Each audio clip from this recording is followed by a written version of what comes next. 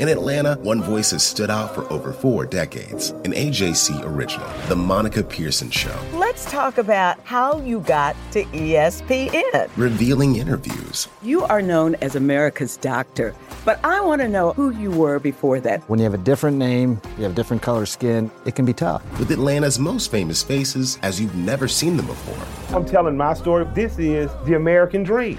The Monica Pearson Show, streaming now on AJC.com.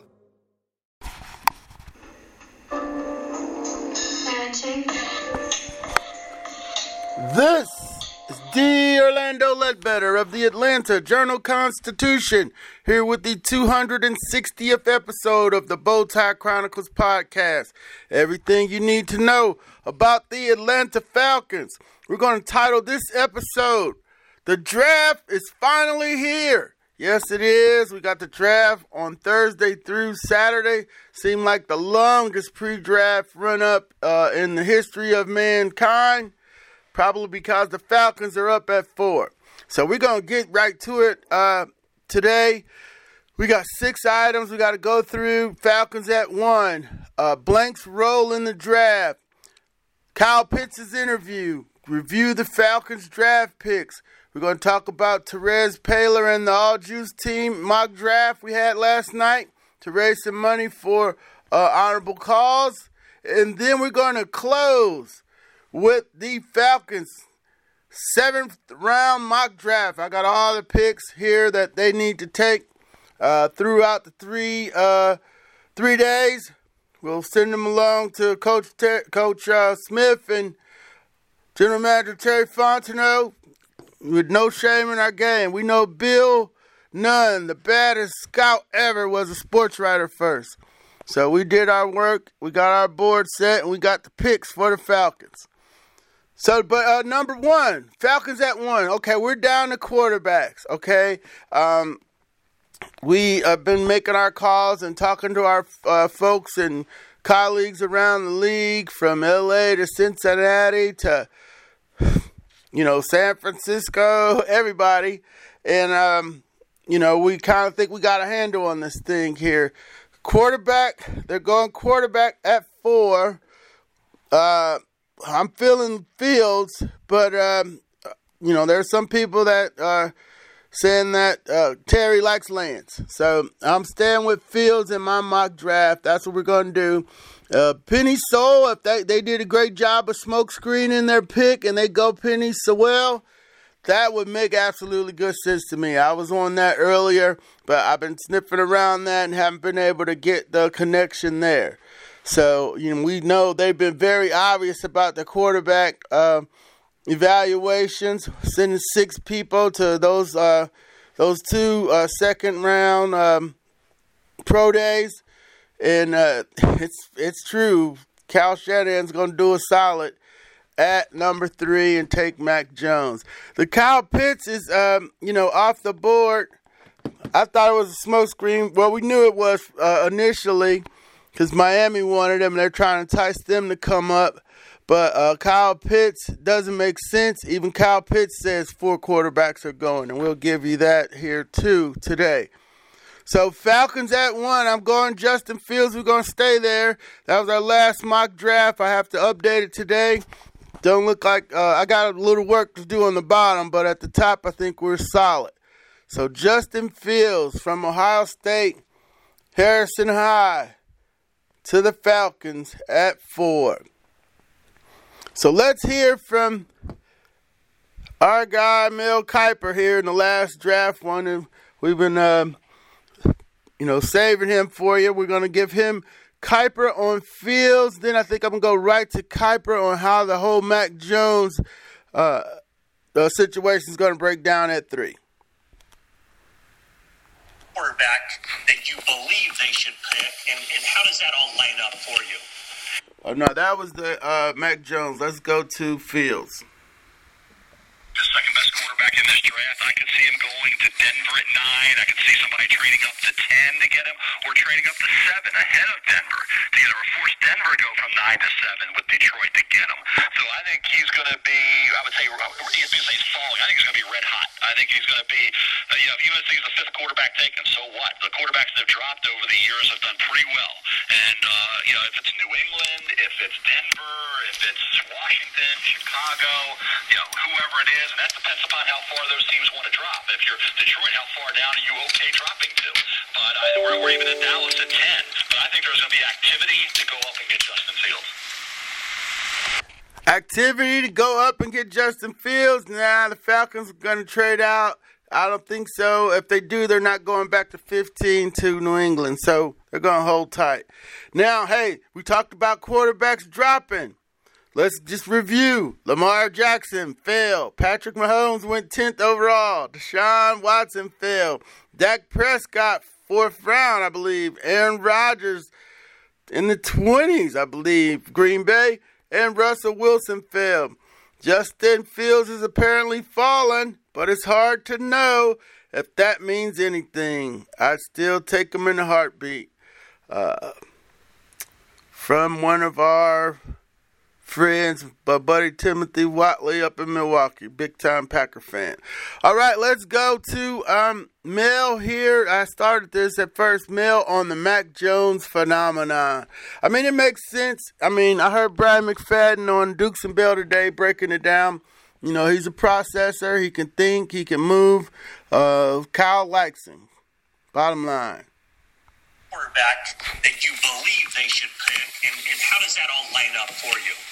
Very difficult. That's the thing, because you always want to just rate players and not worry about where they're going to go. And there's always that pressure to try to line everything up. And I always tell people, and Todd and I talk about this a lot, we shouldn't have to worry. We never worry about that. Just rate the players as you see it. You're basically a 33rd, 34th team we are. So, and then the mock draft kind of complicates matters, because then you have to go against some things that you like and don't like and go by what you're hearing. So I think the 49ers, I would look at Justin Fields. I think he's the 2nd best quarterback in the draft, but Mac Jones is the way it's going, it seems like. I heard Mac Jones or Trey Lance early on. Whether that's not true, whether just throwing that out there to fool people, who knows? There's a lot of that goes on this time of year. But I went with Mac Jones because that's what you're hearing. Now, I would go Justin Fields, because that's me. So in the Josh Allen draft, I would have taken Josh Allen number 1, but he didn't go number 1. He went with 7. So to me, you have to always realize that a mock draft is completely different than a ratings board, and always keep that in the right perspective. All right, that's Mel. He's in the camp with a lot of us, with Justin Fields, the 2nd best quarterback in the draft. And so, at 4, that'd be the best player available for the Falcons. Tight end, we just can't see that going. Even the tight end is out on that. So what's Arthur Blank's role in the draft process? And, we've heard bits and pieces. We asked to be in the draft room for years. They decline it every year. Early on, we had some access. Tim Tucker kind of just laid back on the wall. I think we agreed to not write some stuff and maybe some other. But, that's just, we haven't been able to do that. So Scott Pioli, assistant GM, he's been in the room. He was in the room for 6 years. And we have a post up. Basically, he was on NFL Network, and Nate Burleson asked him what was Arthur Blank's role. And so he described it as one of support. He goes through the process with the GM and the coach. But he doesn't push opinions. He lets the decision makers make their decision. But I'm like, hey, if your boss is with you at every step of the way, doesn't he, that's going to, whether he's trying to influence you or not, it's going to, doesn't it seep over? How do you build that China wall? That's all you want as a leader, whether you're a head coach or making the final decision or the general manager. He makes himself a healthy part of the process by asking smart and thoughtful questions that are probing, which allows the decision makers to get to the place they need to be. So he doesn't influence the decision makers. He supports them. Going through that process for a couple years was really interesting to watch how well Arthur handled his leaders. All right, so new general manager Terry Fontenot and Arthur Smith are going through their first collaborative draft with blank. The Falcons hold the 4th pick, which will be held, we went through the draft. So I don't know. I wonder who else does this healthy alongside approach. I know Bob Harlan didn't in Green Bay, but that's another podcast for another day. Now, let's talk about Pitts. Pitts was on NFL Network, too, and he said he hadn't heard from San Francisco since the, pro day, and he doesn't know what that means. He's like half and half. He would be surprised if they took him. He said, I would definitely be surprised. There are definitely a lot of good quarterbacks in the draft. I think the first 4 picks will be quarterbacks. But if I do get the chance to be drafted at 3rd, that would be too crazy. I would be real excited. I think my heart would just fall out of my chest. So I got Pitts going to 6, and we're going to leave him right there. I know a lot of people want Pitts, but those people don't understand the dynamics of team building, I believe. Unless he is, Jerry Rice or something like that. Riley Odom was the last one to go in the top 5 and played for the Denver Broncos back in the day. I knew all those guys. Haven Moses, my cousin Larry Jackson played for those Broncos back then. So let's review the picks. And we have a item up on AJC.com where to watch it live stream the draft. And so, it starts at 8 o'clock on Thursday, comes back at 7 o'clock on Fridays for round 2 and 3, and then at noon on Saturday for 4, 5, 6, and 7. Falcons don't have a 7th round pick. The first round pick is number 1, and the first round is number 4, 4th overall. Second round, 3rd pick of the second round is 35th overall. The 4th pick of the 3rd round is 68 overall. And here's the 4th round pick. It's 3rd in that round, 108 overall. The Falcons have a chance to get 4 top 100 picks, because if somebody slips, you can get them at 108. So they should get 4 top 100 players in this draft. I wouldn't mess with the defense there. Well, yeah, I would on the last pick here, and we're going to go over those later. So 5th round, the 4th pick of the 5th round is 148. The 38th and 39th pick of the 5th round, they got 2 comps here, 182 and 183. They hit on the 5th round with Grady Jarrett, so don't sell the 5th round short. Then in the 6th round, you got, and they hit on the 6th, Foye Oluokun. 3rd pick of the 6th round, 187th. The 35th pick of the 6th round, 219. Call it a wrap after that. I don't think they, if they don't trade back, they need to keep all these picks and get as many players in here to compete for roster spots, and then get on the undrafted trail. So real quick, this was an honor to be on this last night with Ben Heisler, gambling writer, fantasy writer for Sports Illustrated. I don't know if he's related to Mark Heisler, though, LA Times basketball reporter. But Ben put this together, had a lot of writers from around the country to do the All Juice NFL mock draft in honor of our friend Therese A. Paylor from Howard University, Yahoo Sports, Kansas City Star, who passed away during the pandemic. And he was well liked by a lot of young reporters and bloggers and so forth around the country. A good friend of mine, I took him under my wing at the Super Bowl, and he was one of the Hall of Fame voters too. So I got the ball rolling on Terrell Owens. George Stewart told me some stories about his grandmother and how he stood on the star, and he really was praying to his grandma. And, so I told the committee all of those stories, and they weren't buying them at first. And so then Therese finally just started pounding the table. This guy's a Hall of Famer. It took us 5 years, but we got it. And then T.O. was mad and didn't come. But hey, that was one of the stories we shared with the group last night. But doing it here because it's a chance to give to his scholarship fund at Howard University. You can go to giving.howard.edu/give now. And I have the flyer out on Twitter. Under tribute, note in memory of Therese A. Paylor, Tereza Paylor. Under designation, select other and write in Therese A. Paylor Scholarship. So that's, I have that flyer on Twitter, and we'll have the All Juice mock draft out there, and it's on YouTube too, I believe. So we're getting close to the end, but hey, boom, we did this today and wanted to share it with you all. Who the Falcons are going to take with all these picks. So we got Justin Fields, quarterback 1.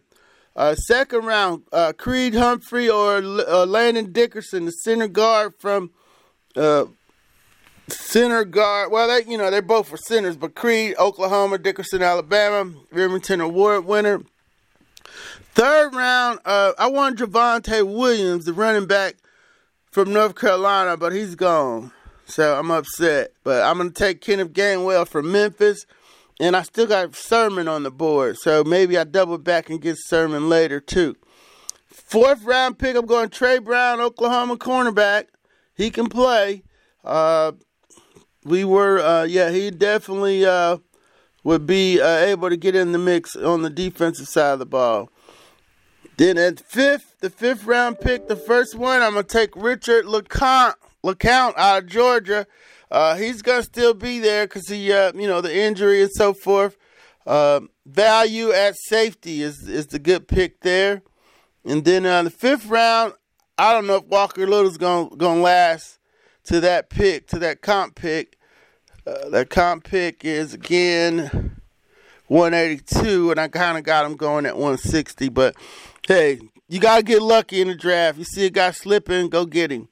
That'll be a tackle for the line. And then I like the big local kid out of Tulane, Cam Sample, 6'3", 280 defensive end. Need some big ends because we're going to 3-4. I don't care what they say. And, multiple and all that. But, hey, you need a big end. So, Cam Sample in the fifth round at 183. And then another safety here. I'm going to go James Wiggins.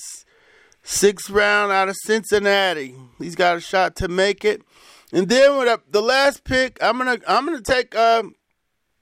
shoot for it here. So many players have come out of the HBCU system. The Super Bowl 9 Steelers had 11. Scout Bill Nunn loaded that team up with HBCU players. We've seen a decline in the recruitment of them.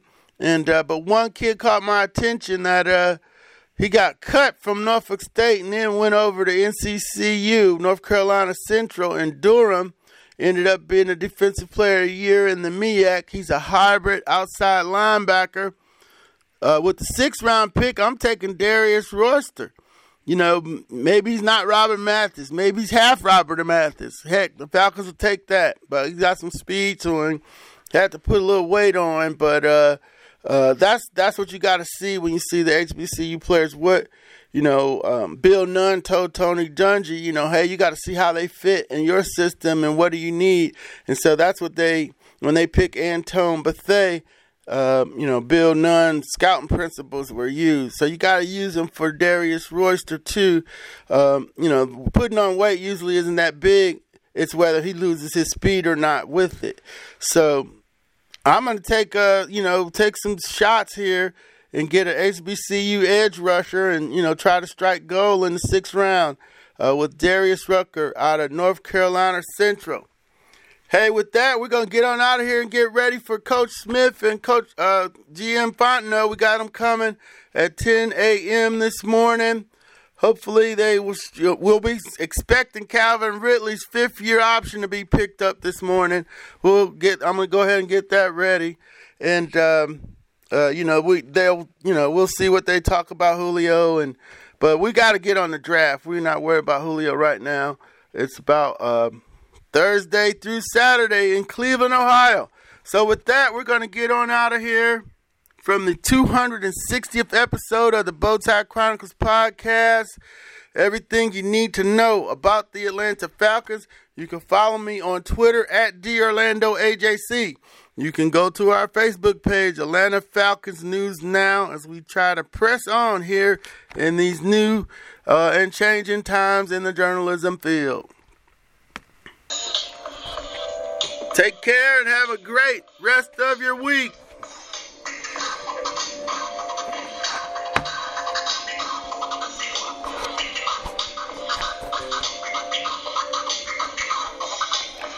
Music by DJ Magic.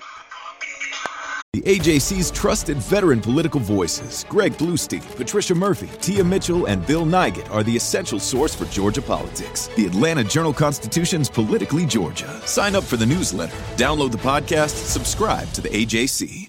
Hip-hop is a product of black people.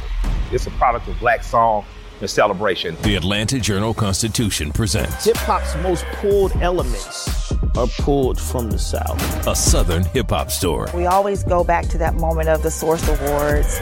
Everybody wants your rhythm, but they don't want your blues. The biggest names in hip-hop. Atlanta is still the mecca for hip-hop. 50 years. No one can deny one film. The power of the South now. The South got something to say.